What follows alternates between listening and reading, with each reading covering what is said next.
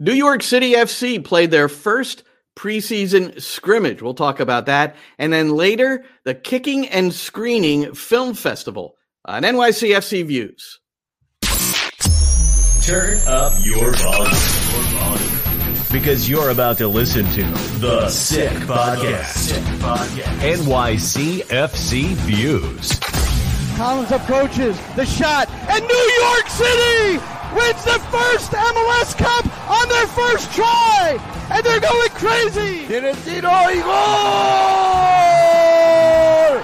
Gol!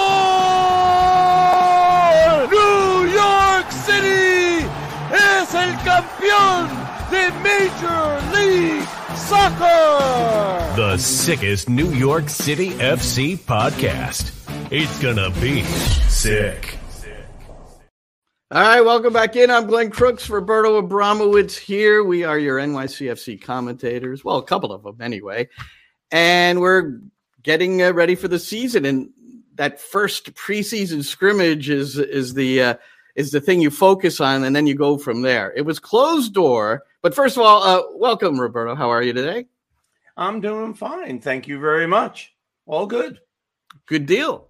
Well, I heard about the scrimmage Barcelona SC. So first of all, you'd say Barcelona, but of course there's a Barcelona in Guayaquil, Ecuador. And the first thing I thought of when I heard that was, remember this guy, Jefferson Mena? Yeah. The center back, the Colombian? Yes, of course. Well, he was loaned to Barcelona when he was still property of New York City FC. Eventually they cut the contract shortly thereafter. But that's what I remember. And then I also remember going to Ecuador. Number 3 in your program, if I remember correctly. Number what? Number 3 in your program, if I remember correctly. I didn't remember. I just remember Jefferson Mena. I remembered it didn't go very well for him in New York City. And hopefully he's doing well wherever he is right now, because from what Wikipedia says anyway, his professional soccer career ended in 2020. But the game, so it was closed door, no stream. We got the starting lineup on the New York City Twitter page. It was played at IMG in Tampa, where they're presently in preseason, and a 1-0 defeat. So no goals scored. Basically, Nick Cushing played two teams, as he put it, and the goal was scored off a set piece, which just brings back memories of a season ago when so many set piece goals were conceded. It was an issue. I'm pretty sure Nick used the word cheap in describing those goals at some point during the season. It got rectified a bit towards the tail end, no question about it. Finally, sorting it out, and I can't remember the exact breakdown. I just remember it had reached, I think, 13 set piece goals conceded at one point. So it was a corner kick goal, and why don't we? We have there's a very brief set of highlights. Yes. So that the club has put out, and here it is. So there's James Sands with the number 6 breaking the huddle. The goal kick from Matt Freeze. That's Christian McFarlane, not from Freeze, from Barcelona. Danny Rodriguez with the free kick there. So is he still taking free kicks this year? Yeah, well, it looks like it right now. But and remember, New York City doesn't have a free kick goal since Goody Torrenson in 2021. Just thought I'd bring that back up. There's McFarlane again on the left defending. I want to talk about him a little bit. Freeze picking the ball up. He played the first half. Barraza, and that's a goal. Yeah, there's a goal. That's the goal that was conceded. Now, there's a different angle of this that I was able to reshare on Twitter, and that's the end of the thing there.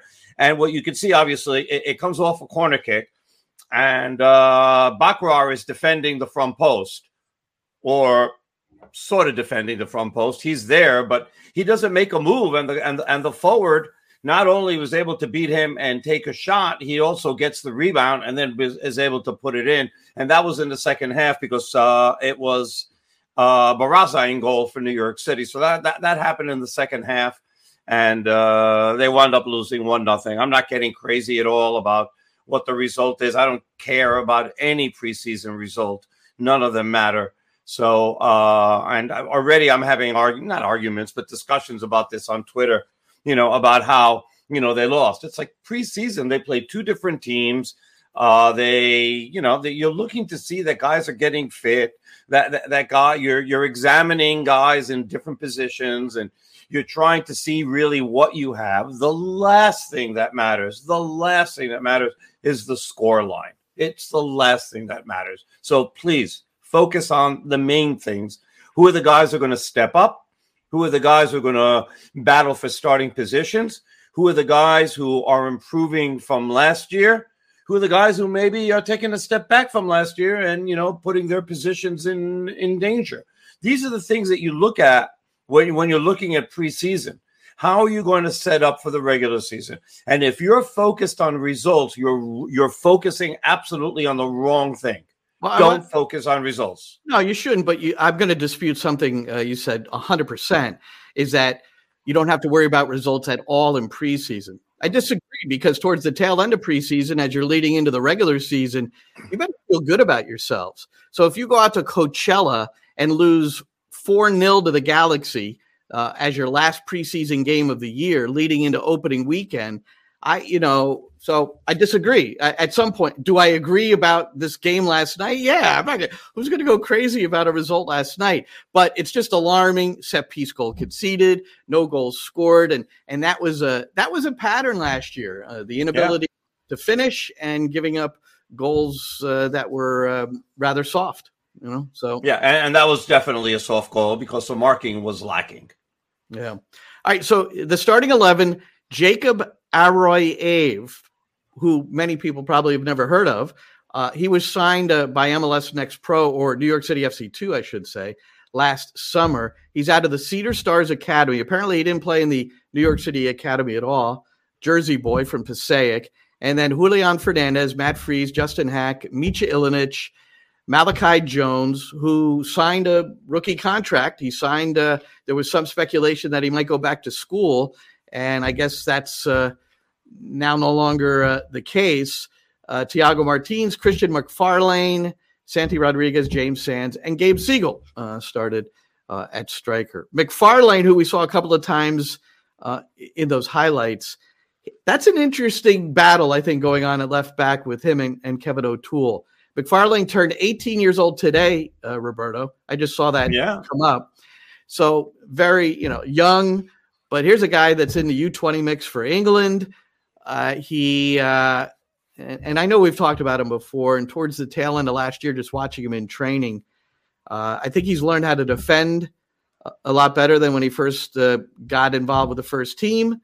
And he's got some really good attacking skills too. So I'm anxious to see if he look. We had O'Toole on a couple of weeks back, and he talked about competition. But I'm anxious to see if McFarlane gets some PT.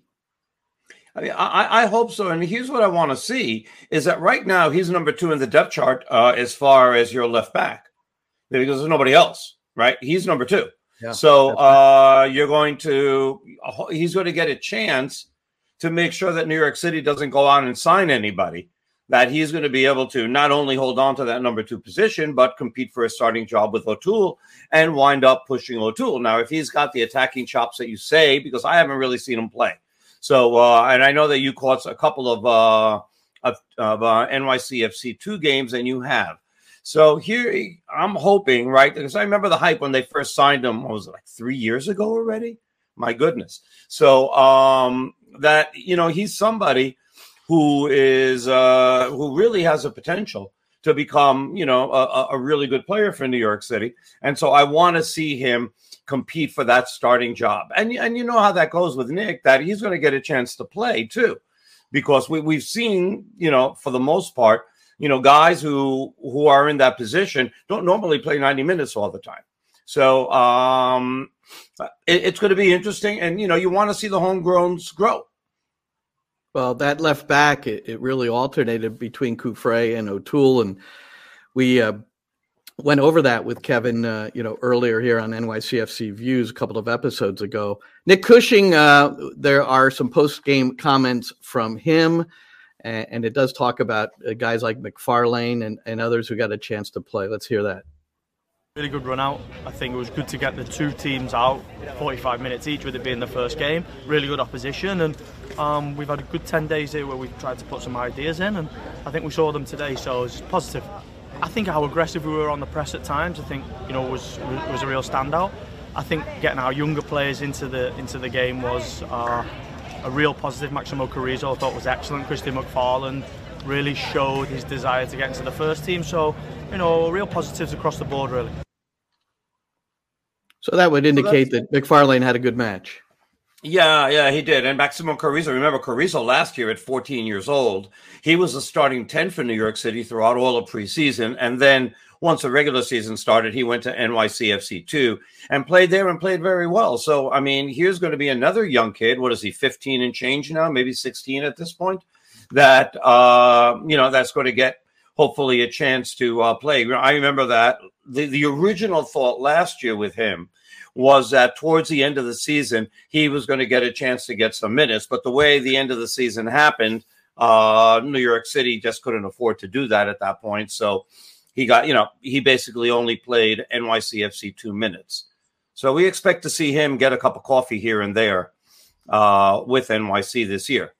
Well, a big part of his development is the physical development. And as we've seen, Micha Ilinic is probably the most recent example of guys that just the physical performance staff is exceptional in New York City. And these guys become bigger and stronger, but they don't lose their agility, all the good soccer strength that's gained. And I know Carrizo has elevated in that area as well. I do want to say this, and this is not just towards New York City FC, because the Philadelphia Union played a scrimmage the other night. Their next 4 will be closed door, including the one against New York City coming up on Saturday. I say boo on closed door scrimmages. I say boo with a capital B and all capital. Look, if I were the coach, if I were the sporting director, maybe I'd say, nah, man, I don't want anybody seeing what we're doing. But I just, if I were the commissioner, this is what I would do, Roberto. See what you think of this. However many scrimmages you elect to play in the preseason, you're allowed 1 closed door, 1. The rest have to be open. The rest have to be streamed. I think that should also be required, because if the lifeblood of your franchise and organization and club are your supporters, why are they not getting a chance to see your team in preseason? Not only that, it's terrible marketing. This is not just New York City driven. This is across the league. Right. And this is terrible marketing, because you're instead of being out there and open and, being talked about for good or bad, because again, love me, hate me, don't ignore me. And that is like the 3 tenets of anything that you want to be popular, right? And so if you're hiding the information and you're hiding all these things, you're playing behind closed doors, you're not getting the information out. There's no way for the fans to find out what's going on. There's no interest. And you want to be able to develop interest. You want to be, that's part of marketing, right? Of marketing the team and developing interest. Do you think that, you look at spring training in baseball, there's nothing closed about that. They play a whole month and a half every day, everybody's invited. And that's great marketing for baseball. If you go to spring training, it used to be great. Where did the Dodgers used to train? Vero Beach. And they didn't have anything. You could walk. Tommy Lasorda was riding around in a cart. He would stop and talk to you. It's not quite as open now, but it is. You could walk around and talk to players at spring training in baseball. I agree. And one last thing I want to say. Yeah. One last thing. It sort of reminds me of The Incredibles? Do you remember the movie The Incredibles? No, you don't. Okay, you did. But most of the people who are watching us do. Okay? And it comes down to this. You know this? Hold on. Yeah. It comes down to this. If everybody is super, nobody's super. And what I mean by that is, if everybody has open practices or open games and not closed door scrimmages, that means that there's no advantage for anybody. So everybody's got to have the same thing. So if you want to go in SPA, you go in SPA. And if you don't want to go in SPA, you don't have to go. Everybody does what they want. Okay. But if everybody has open practices, as you say, mandated, then nobody has a disadvantage. Okay? Nobody does. And so it's good for everybody, and it's better for the league. It's better for soccer and for MLS to get more attention, which it desperately needs. They need to bring, I mean, I know they've got Messi, but you can't put all the eggs of that league in that basket alone, because Messi's only staying for another, 2 years? Okay. Hopefully he stays healthy. And then after that, what do you have? We've seen what happened with PSG once Messi left there. All the followers that they had on social media and everything, they all left. They all left. They're gone.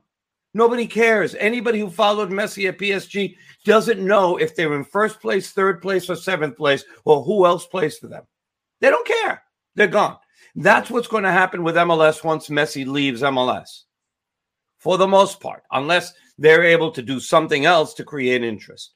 But that's really what's going to happen. Yeah. So that goose with the golden eggs is going to die. Okay. They're going to bury it in 2000. In 2000, what is it? What's this? 24, 25. In 2026, that goose gets buried. And you got to find something else to create interest. So start creating interest in other ways. This is one of them. And it's open games we're talking about, not open training. I just wanted to, you said open right, training, games, not trading. No. I mean, they should do that too, by the way, but that's a different story. Again, no secrets. Secrets anywhere. Seriously, but if you do it across the board, then nobody has a disadvantage. Once everybody's super, nobody's super. Nick Cushing had his. You better watch the movie, by the way; it's really good. Okay, well, Nick Cushing had his first press conference last week, and we talked about no secrets. I would imagine it's no secret that Matt Freese will be the starting goalkeeper at the beginning of the 2024. He did start last night, and Luis Barraza came in the second half. But here was Nick addressing the goalkeeper situation last Friday. I think ultimately that in preseason, everybody comes back with a real enthusiasm and a real desire. And Luis Barraza is no different. We've got Alex Rando as well here with us, that our MLS2 goalkeeper that is training incredibly well. And then you got Matt that, of course, finished the season. The goalkeeping department is always going to be one that's competitive, and I get it. We want to have a number one, and I don't see. I'll be honest. I don't see the change of goalkeepers like we had last year. We will probably go with the number one, but on day 5 of pre-season, it's pretty difficult for me to say we're going to go with this guy. But Matt finished really strong. But I'm proud of Luis. It's tough to take when you lose your spot like that, and I'm proud of Luis the way he's come back. He came back in excellent condition. So he didn't give Matt Freese the number one there, but the leaning, of course, is going to be Matt Freese. He started the last 8 games of the season, had 4 clean sheets, and unless something happens between now and then, I don't think a preseason, unless there's something dramatic going on, would ever change the thinking that he'll be in goal. You brought up Messi, and I just want to bring this up very quickly, and maybe the specific New York City FC ticket situation, but I've been following CF Montreal closely. So they've sold out their season tickets. Okay. Now, if you were smart and if you got in on that and bought your season ticket, the lowest price season ticket is, I think unofficially $450 at Montreal for the season. For the season, yeah. And you could sit anywhere in that stadium and see well. You don't. That's perfect. It's a beautiful viewing stadium. They have a package now, a 6-game package, which includes the Messi game, which starts at $1,000. So if you bought a season ticket at the right time for $450, you're getting 17 games where this Messi package is $1,000 for 6. This has to be. I wonder if this is happening in different parts of the MLS sphere, where these small packages are overlapping the original season tickets, or with the season tickets adjusted for the full 17 games. What happened on your end? My end, my season tickets basically remain the same.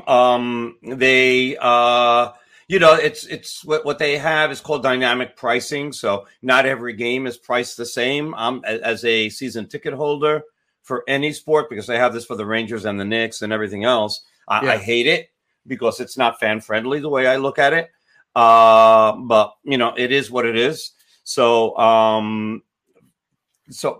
for New York City, I presume that they're going to open up. The game's going to be at Yankee Stadium in September. I presume 48,000 tickets are going to be available, which is the entire stadium. And so if I wouldn't sell my ticket because of I just wouldn't think it's right. So, but Eddie's going to go to that game anyway. But I'm sure that whoever has season tickets is going to be able to sell and make a profit on it. The ticket is worth somewhere between like $50 and $70, maybe. I don't know what the variable pricing on that particular game is, and you'll be able to sell it for probably around $200. But New York City does have like a special package of 5 different games as well that includes that game. I didn't see what it was because I'm not buying it, but because I already have tickets. But so there are other teams, for instance, Sporting Kansas City, for the Inter Miami game. They're taking that game out of what is the name of their park now? For Sporting KC, which holds 18,000, right? And they're taking Children's Mercy, right? So they're taking that to Arrowhead, and Arrowhead is just under 70,000. So they're going to take that game there. And the reason they did that was to give more people a chance to be able to buy tickets without it being an outrageous price increase. And it isn't an outrageous, and it's not an outrageous price increase. They did a good job there, and so people in Kansas City are going to be able to see it for Messi for a reasonable price if they get tickets for the Arrowhead as opposed to getting it on the secondary market. Who knows what tickets are going to go for at that point? I don't know if other teams are going to do. I don't know if the LA teams are going to wind up, taking it to the Rose Bowl or taking it to the Coliseum, or they're going to wind up if they play Messi, if they're going to wind up doing something different. I know that Vancouver gets them, and I presume they're going to open up the entire stadium, which will take seating from 22,000, which is what they sell. They've got 50,000. Vancouver's got a list of 4 or 5 games where they're opening up their upper bowl. A couple of other New York City. Wow, that's really good. Yeah, a couple of other New York City notes. Keaton Parks, I guess it's old news, but he since our last podcast, he re-signed for 2026 with options for 27 and 28. And Malachi Jones, the top draft pick, signed. What I was going to say, going back to not being able to see last night's scrimmage or any closed door scrimmage that's not streamed or any scrimmage at all that's not streamed, is that's a guy I want to see. And the fact that he has signed and decided not to go back to school, because we had his high school coach on. And remember, he said he wouldn't be surprised if he went back to school. He was that kind of a kid, wants to get his degree. Very important to the family. But so I'm assuming he must be doing pretty well, or he would have gone back to school. So, but I want to see him. And I am going out to Coachella for a few days. I'll probably be able to see 2 of their games, New York City games, along with the other stuff. It's a pretty cool event. 11 MLS teams will be there. Phoenix Rising from USL will be there. They're training. They're playing games. It's going out for Sirius XM as well, doing some stuff. So, and there's a chance, we don't know this for a fact yet, but I believe that there's going to be a chance that some of those games are going to be broadcast. So we'll see. I mean, we hope that they are, because at least we'll get a chance to watch some of the games. So we'll see if that happens. We hope so. The Galaxy have announced that they are streaming on their own. And that, again, has not come from them. It's come from somebody that covers the team. So at the very least, the Galaxy plays New York City FC, the 3rd and final game of Coachella. And so I'm assuming that game at least will be able to be seen. And let's hope that it's not geo-fenced in to only certain area codes within LA, and nobody else can see. If that happens, get a VPN. I have a very good one now on my computer. So are you willing to share that? Are you willing to share that? No, I can't. Sorry. It's not that expensive, Glenn. You can buy one. It's very good. Oh, please. You're not going to share it with me. I can't. Why not? It's not really shareable. It's a VPN. It's not really shareable. That sounds like a line to me. One other New York City note. I thought Nico Benalcazar. You don't know anything about computers, so I'm hoping that you believe me. Nico Benalcazar, who's one of our favorites, signed an NYCFC 2 contract, then a homegrown deal with the first team, or maybe not in that order. He ended up at Cincinnati. He signed an MLS Next Pro contract with FC Cincinnati 2. So that just happened a few days ago. So, we wish him all the best. A kid that was in the New York City club from its inception in their academy program, who is now going to be hanging out with FC Cincinnati. All right, Roberto, let's kick it around, man.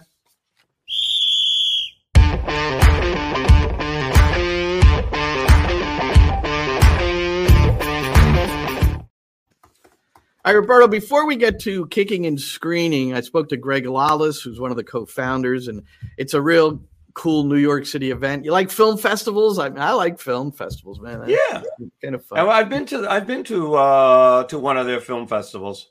Well, remember we saw the Tijuana one a couple of years back. Well, we bring that up right at the top because that was the first of the many that they have shown that I had seen, and then got a chance to talk to the director.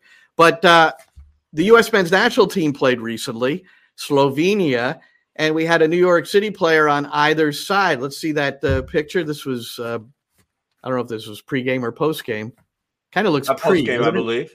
Is it post? I think it's post. Yeah, so there's James Sands and Micha Ilinic exchanging jerseys. Ilinic came in the second half, and he played the entire second half. James Sands was the only capped player who did not get onto the field for the U.S. men. And but those are always good experiences, and now they're both back in camp. They both played in that scrimmage yesterday. All right, Roberto. Ilinic, hold on before you go. For Ilinic, I mean, it's a milestone moment because that's his first cap for the senior national team. He was the only MLS player that was actually called up. So for Slovenia. So good for him. He had only played in the youth national teams for Slovenia, but that was his first cap ever for the senior team. And congratulations to Micha. Absolutely, and they've got Euros. I mean, he's got a chance to play in some pretty cool competitions coming up soon. All right, let's get to this piece. My chat with Greg Lawless. And the Kicking and Screening Film Festival coming to New York City soon. The Football Cafe in New York City is going to be hosting this year's Kicking and Screening Film Festival, and it's spectators being treated to feature film length, shorts, great stuff. Thursday, March the 14th, Friday, March the 15th, and Saturday, March the 16th. And one guy who has spent countless hours, along with his co-founder, on this project is Greg Lawless. He's the chief marketing officer for United Soccer League, but spends a lot of time gathering these films, deciding who's going to make the cut, and then bringing them to us in New York City and also across the country. So for the purposes of today, he's a co-founder of Kicking and Screening, Greg Lawless. Let's bring him up. There he is. Hey, Greg, what's happening? Same thing, right? Another year. Here we go. Year 15 of Kicking and Screening. Year 15. Now, we have an annual discussion, but it hasn't been over 15 years. It was the first film I remember seeing from your group. I came into New York and watched it. And then interviewed the director, Chris Cashman, was Club Frontera, the story of Cholos and Club Tijuana. And it was really fantastic. And it's really those kinds of stories that you've really focused on over the years, yes? Yeah. I think my co-founder, Rachel Marcus, who you mentioned in the lead-in, she and I have always been thinking about this as there's an audience for soccer films out there, and there is an industry of soccer films out there, but the two don't always meet. And so our goal has always been to play the middle person in that, to try to make those connections for it all. And so being able to, bring a film like Club Frontera or whatever the film might be to an audience of people who will really appreciate the storytelling in it, that's the biggest thing, right? Because Club Frontera, it's not getting on Netflix. It's not going to your, local Cineplex kind of thing. So if our goal very often is to say, how do we marry up a great story with an audience that's out there? And I think that when you remember something like that yourself, even Glenn, right? Or if another person emails us and says, "Oh, I remember this film that was so great," that's the thing that really gets us going and motivates us a lot. I'm sure a lot of people are emailing you and saying, "Hey, the great film. Where is it? How can I find it?" And I remember in our early discussions, that was always, the distribution of it was always a challenge for you. So how's that going as far as getting these films, getting more eyes on these films, I guess? Yeah, I think that it's still a struggle, right? The reality is over the last 15 years that we've been doing Kicking and Screening, the content world has exploded, right? There's more content and more platforms and more channels out there for everything. And you do see a lot of soccer content out there now, whether it's the Welcome to Wrexham or Ted Lasso, or, you go a little further back to things like All or Nothing with Man City or Sunderland Till I Die. There's a lot of soccer things out there. But just like the actual film world, there's still plenty of indie filmmakers out there doing things. We started a side project called the Kicking and Screening Media Group, which was aiming to try to help to facilitate some distribution. And we've had a little bit of success there. It's been probably a little bit harder than we maybe thought. And as you know, right, this is a side gig for us, right? So it's not always a thing we're totally dedicated to. So we're not always able to really make those inroads that we'd like to for those films. So we don't take a lot of films on because of that.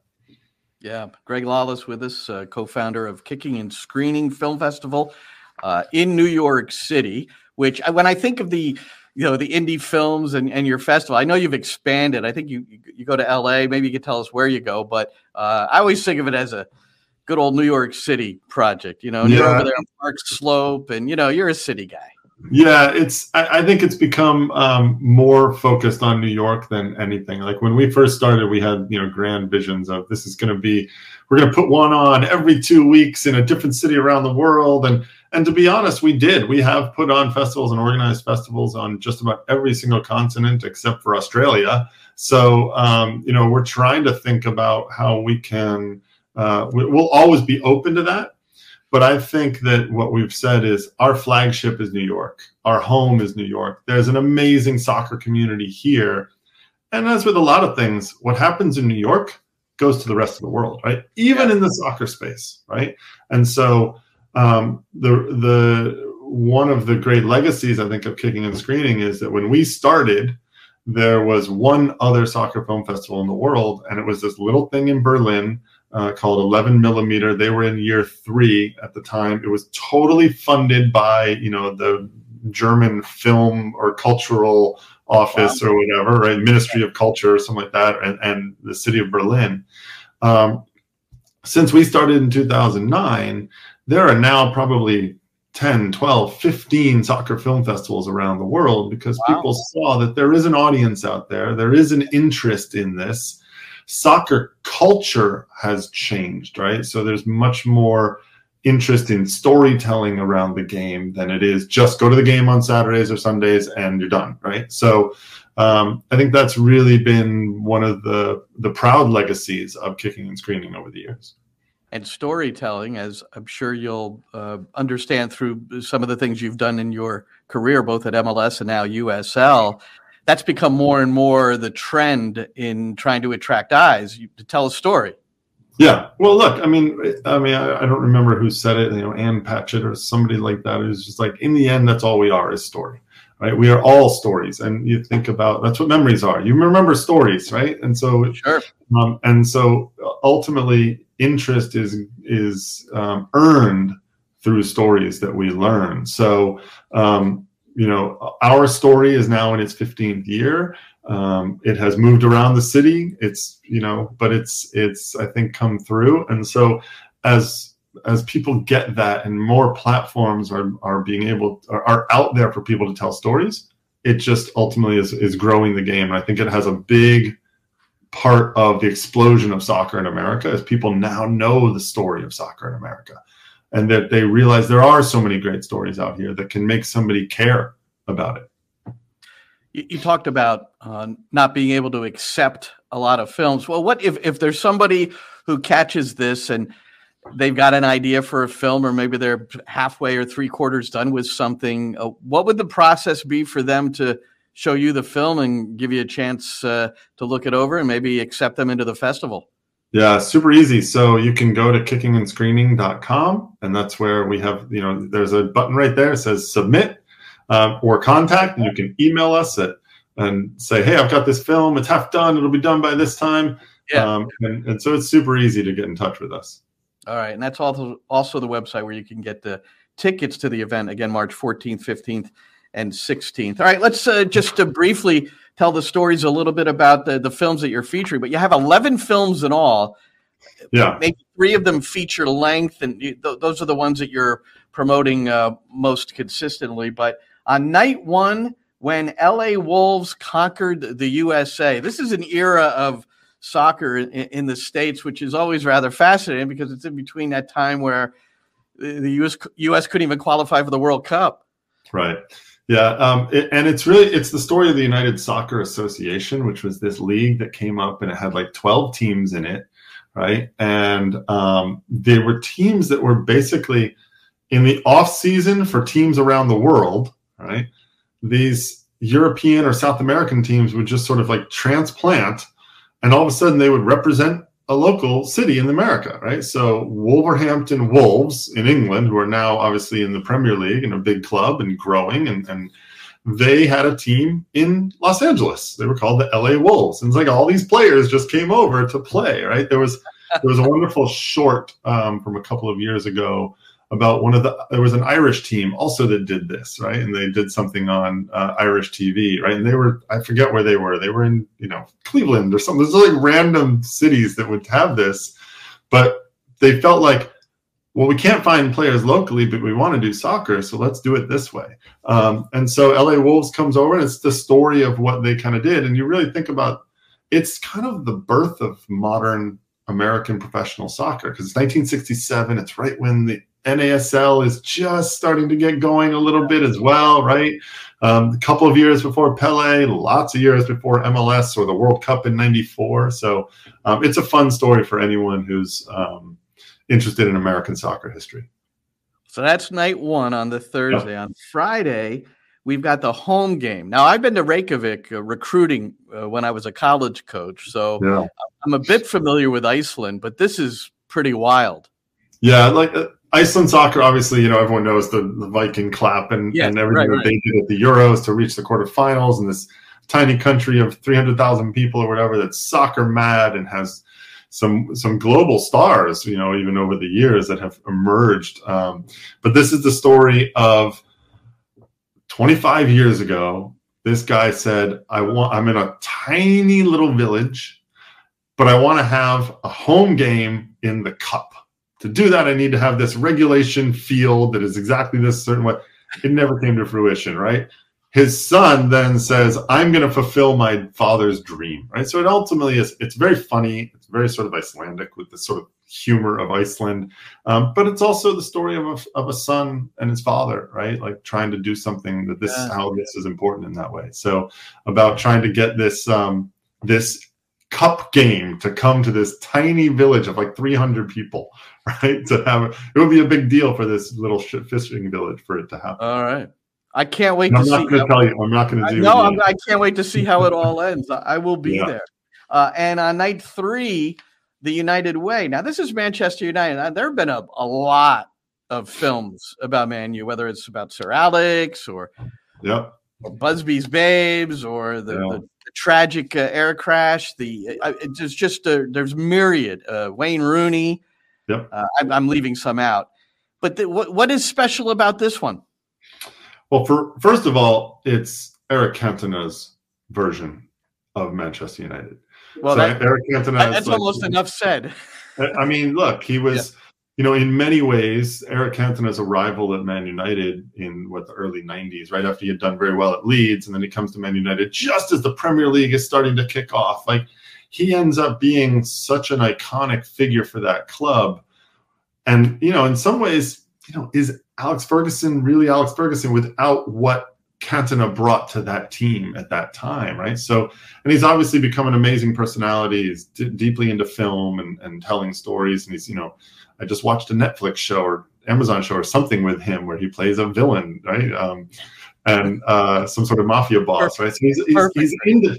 He clearly is into storytelling. He's very philosophical about the way he approaches things. So this is his story, right? And it's the story of how he views Manchester United, how his self-perception of his role with Manchester United, and he's the presenting, the presenter, the executive producer on this. It's actually made by a guy named Matt Hodgson, who's the director. And Matt Hodgson was also the director of a great film called 4-Year Plan, which was the story of QPR when they had sort of this rich guy come in and take over. Wonderful film. So he's in the soccer space. He understands English soccer. And so this is a great film. Does Cantona at all go into his relationship with Sir Alex? Yeah, I mean, it's part of, it's obviously clear, but I'm not going to give it away as well. No, that's fine. So, I just want to make sure he touches on that. Well, that's great. So, so those are the 3 nights, again, the 14th, 15th, and 16th.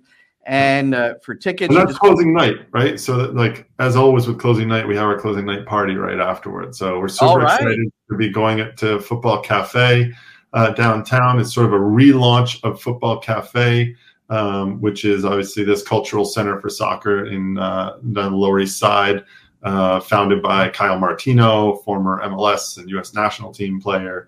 And we're really excited about this because they had kind of a soft launch last summer, and we're sort of like that coming out party again for who they are and what they're all about. That's wonderful. Football Cafe sounds perfect. And in the past, we've had Q&A with the directors, some panel discussions. Do you anticipate that sort of thing going on? Yep, we're working on it right now. We're sort of finalizing. We'll have some word over the next couple of weeks. I can one hint is we're doing a discussion about design in soccer, right? And I think that you look at some of the crests and kit designs and things like that, especially in the United States, what has been doing, what clubs in America have been doing, which is in many ways like at the forefront of soccer design around the world, right? So we're going to do a little bit of this panel discussion with some designers coming in to talk about the work that they do and how important it is. Everybody seems to love kits, Greg. I mean, I think that's a good one. Kit culture is a big deal. We've talked about kit culture a little bit over the years as well, and we had Simon Doonan on not too long ago to talk about kit culture and just the soccer fashion element of it. So this one we really want to lean into like crest design and kit design and this idea of design. So talking to a couple of relatively globally renowned designers about the work that they do to how do you create a crest? How do you know it's going to resonate and not resonate? So things like that. Yeah. Greg Lawless, co-founder, Kicking and Screening Soccer Film Festival, coming up soon to the Football Cafe, Lower East Side, and it's March 14th, 15th, and 16th. I'll be there the first 2 nights, Greg, but New York City has a match on the 16th. I'll be doing the commentary, so I'm gonna have to go to happens. That. It happens. I'll miss the party too. Well, maybe the game will end soon enough. I can fly. There you go. There you go. We'll put the game on a TV somewhere in the back. Okay. All right. Well, good luck to you, Greg. All right. Thanks very much, Glenn. All right, so Kicking and Screening Film Festival, and yes, Club Frontera. We right at the top, Club Tijuana, Cholos. What a great story, and some great films coming up, and tickets available. So I'm going. I am going to go Thursday and Friday, Roberto. Saturday we actually have a broadcast. So as I said in the interview, I'm not going to be able to head over to that one. Hey, back to MLS for a moment, Charlotte. We've been following the path of former New York City coaches and players as we see them move around. Miles Joseph was an assistant under Jason Kreis at New York City FC in 2015. Played for the Red Bulls. He's a guy that's been around this area quite a bit throughout his soccer life. He's going from Portland, so he was an assistant in Portland. Phil Neville now the head coach, and it was just announced that Charlotte has hired him and Dean Smith as the head coach, as the associate head coach at Charlotte. So congratulations to Miles. That's a nice move for him. And it's the second assistant that Phil Neville has lost. Interesting. At first, it was, Miles was staying. Jason Kreis, although it was never formally announced, but it was beyond assumed that he was going to be Phil Neville's top guy again, like he was at Inter Miami. But then Kreis went back to Real Salt Lake. So Neville is down 2 assistants right now. And then the other interesting part of that, of the Charlotte thing, Tommy Wilson, who's a pretty legendary figure in the MLS Academy realm at Philadelphia. I mean, they're what a highly regarded academy where their players are at now. He, after 10 years, left, and now he's the technical director of Charlotte FC. So Charlotte with a couple of pretty big coaching moves. Yeah, that sounds pretty good. I saw yesterday from Jonathan Tannewell that Alejandro Bedoya is probably going to come back to the Philadelphia Union. So that's great. Love him. I think he's just a great player and a great personality in the locker room, head in the right place. I mean, he's a real leader. So I don't know how much he can physically contribute on the field. Obviously, he still has gas left in the tank. If not, Jim Curtin wouldn't consider him, but he's probably coming back to Philly. So that's great news. What else is out there? Oh, so the other thing, let's cross the border. Brandon Vasquez. In his second game for Monterrey, scored his first goal last night, even though they wound up tying Querétaro 1-1. But a beautiful headed goal by Brandon Vasquez. So second game, gets his first goal. Good for him. So happy for him. And then Chicharito Hernandez, who after 4 years at the LA Galaxy, 2 of them that were very good. So one was excellent. The other one was really good. That was the third year. First year was pretty horrible. Last year was doing okay, and then he got injured, and then he didn't play the rest of the year. That was his 4-year stay in LA. But 2 of the years were really good. So now at 35, I believe, he re-signs with his childhood club Chivas. Let's see how much he's got left in the tank, and we'll see what he does there. And he will be with former San Jose Earthquake Cade Cowell, who now is with Chivas, made his debut, played about 25 minutes or so, and did a pretty good job by all intents and purposes, even though they lost 1-0. He created a lot, and they think he's going to be a handful for Mexican defenses, even though he's only 20 years old. And, a little bit of controversy over the fact that he's an American, and he's basically admitted that he really identifies as an American as opposed to, someone who's being Mexican-American. He's got Mexican family. So, somebody who identifies a little bit more on the other side. Chivas is sort of like had this line of what they would allow as far as, non-Mexican players, because they've been a Mexican-only team since for close to 100 years. And when before they would say you either had to be born in Mexico or born from Mexican parents, now it's sort of a little bit different. And so somebody like Cade Cowell, who does have Mexican blood, can go and play there. And they have not asked him to renounce the U.S. national team like they did Alejandro Sendejas when Sendejas went there from FC Dallas. So it's interesting to see what's going on over there. Look, from an American perspective, as opposed to the Mexican perspective, which is extremely nationalistic, I just find the whole idea of a Mexican-only team pretty horrific, especially in 2024, as I did in 2023 and years beyond that. But it's still a thing, and it's not the only place in the world. Atletico Bilbao in Spain does the same thing. There's something very romantic about that, Roberto, and I love what Bilbao does, and they have adhered to it. Is that only players that either were born and raised in the Basque region or were developed there. So they could be different nationalities, but if they were developed, in their youth system, then they can play there too.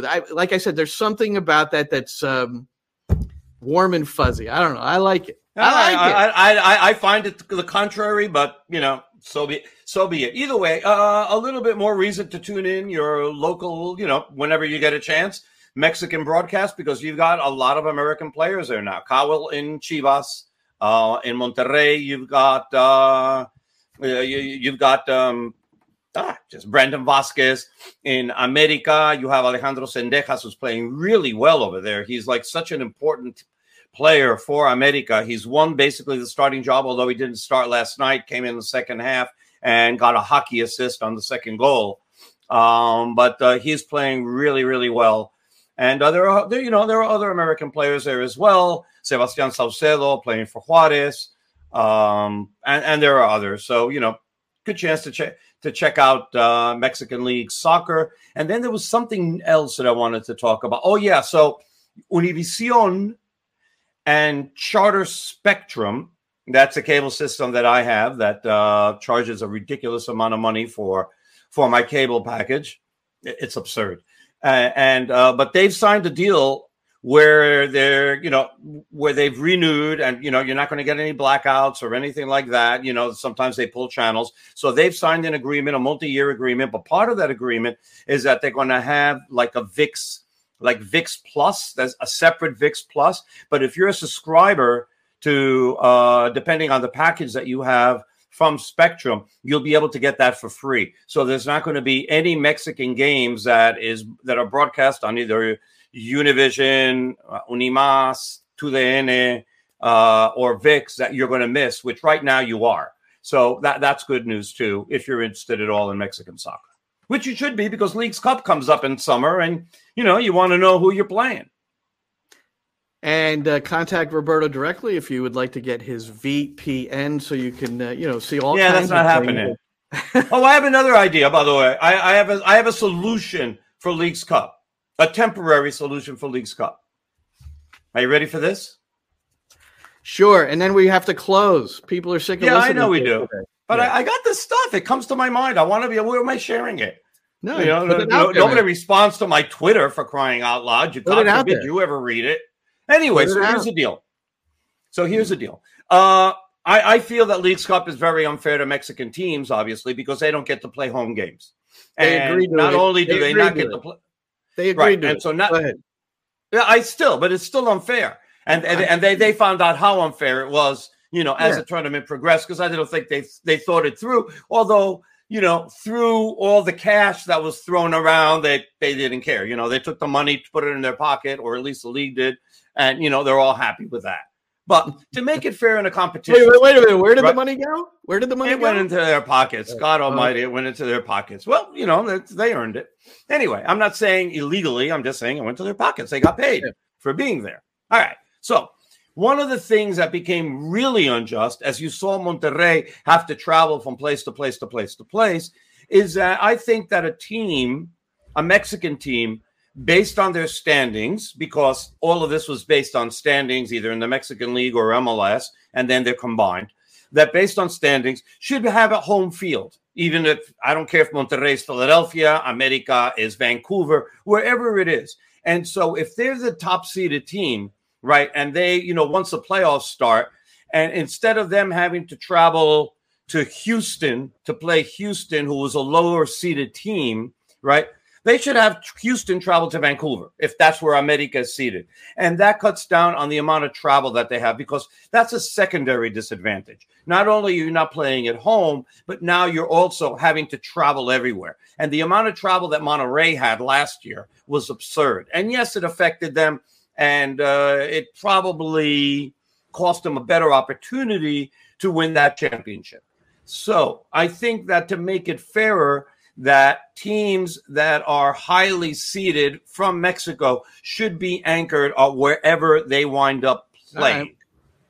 That's to make it a little bit fairer. I still think that this competition should be played in both countries, and that helps MLS teams. Okay, right. It's pretty much been intimated beyond the intimate, whatever I'm trying to say. It's been put out there that I think you could almost guarantee there's going to be games in Mexico this year. That's what I would say. I think not. I think the league absolutely said that. That's not. Don Garber last year at some point after the competition was asked about it, and I don't know if it was at MLS Cup. He was pretty damn adamant, if I remember correctly, and somebody correct me if I'm wrong. But he was pretty damn adamant saying, no, it ain't happening. It's all here. Well, that remains to be seen. Of course, I've asked about a Leagues Cup schedule, and I believe the chuckle at the other end of the other line said it all. That's not going to happen for a while. All right, Roberto, good to see you. We will be on next after another closed-door scrimmage, which we will try to, we'll talk about it somehow. Maybe there'll be another 40-second highlight clip. Thanks, though, to Esteban Cabino for sharing with us the Knick postgame and some of those highlights just so that we could share that with you as well. So for Roberto Abramowitz, I'm Glenn Crooks for NYCFC Views. See ya. And that's a wrap. Hope you don't miss us too much until next time. Follow the Sick Podcast NYCFC Views on YouTube, Instagram, Facebook, Google Play, and Apple Podcasts.